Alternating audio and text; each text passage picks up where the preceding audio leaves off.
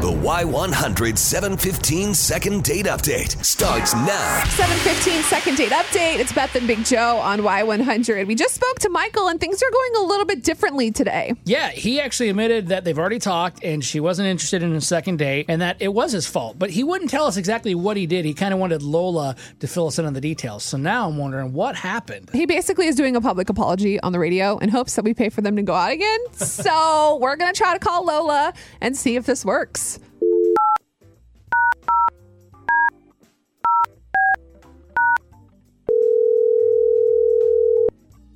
Hello. Hi, Lola. This is Beth and Big Joe on Y100. How are you doing? I'm good. How are you? Good. We're great. Cool. We talked to you for a little bit on the radio real quick. We got a question. Is everything okay? Yes. Everyone's safe.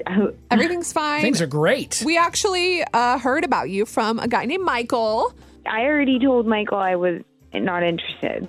Tell us, because we don't really know what happened. Basically, Michael just told us that he messed up. Yeah, and he's sorry, but we don't know what happened. His presentation of himself was so uncomfortable, like especially for a first date. Mouth full with food, food dropping from his mouth to his shirt, food on the table. He was like so loud in the restaurant, just very socially awkward and no manners. It just was very uncomfortable. I'm not trying to tell you how to feel, Lola, but it sounds like you're talking like you're my wife talking about me. Like I have a hard time getting the food to land in my mouth hole. Usually it's in my beard or my shirt. Like that's something he could work on, right? Or get like a bib. Well, it also just felt like he gave no regard for me.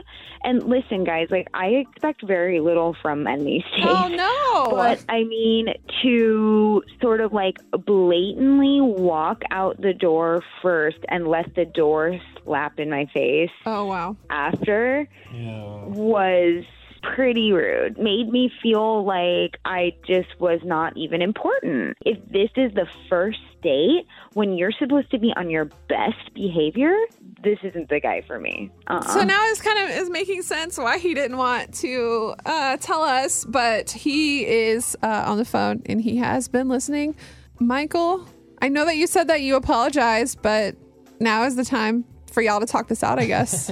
Can I just say in my defense, I felt really comfortable around you. Like you're super down to earth and like maybe I was too relaxed and I don't know. I think I was just excited to be there with you. I swear I'm not like a pig or anything.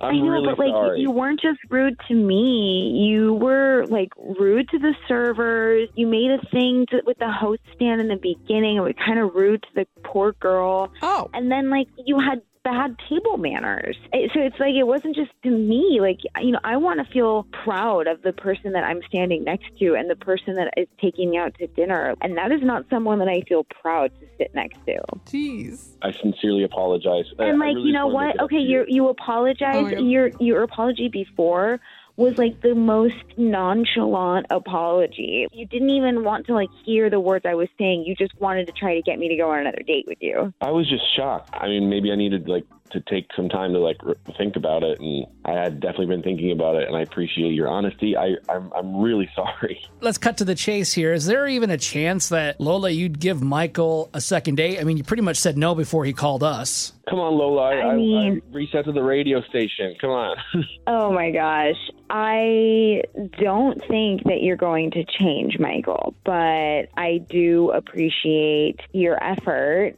And I can't really believe I'm saying this, but I was very kind of caught off guard the whole date, to be honest with you, with just how you presented yourself. And so She couldn't focus. I didn't have a good time, but I think that was just because I already had it in my head that I wanted to leave. So I guess I owe it to you to sort of try it again with a clean slate, I guess. Wow. So why not? Okay. But don't come crying to me if I tell you again that I don't think we're a good match.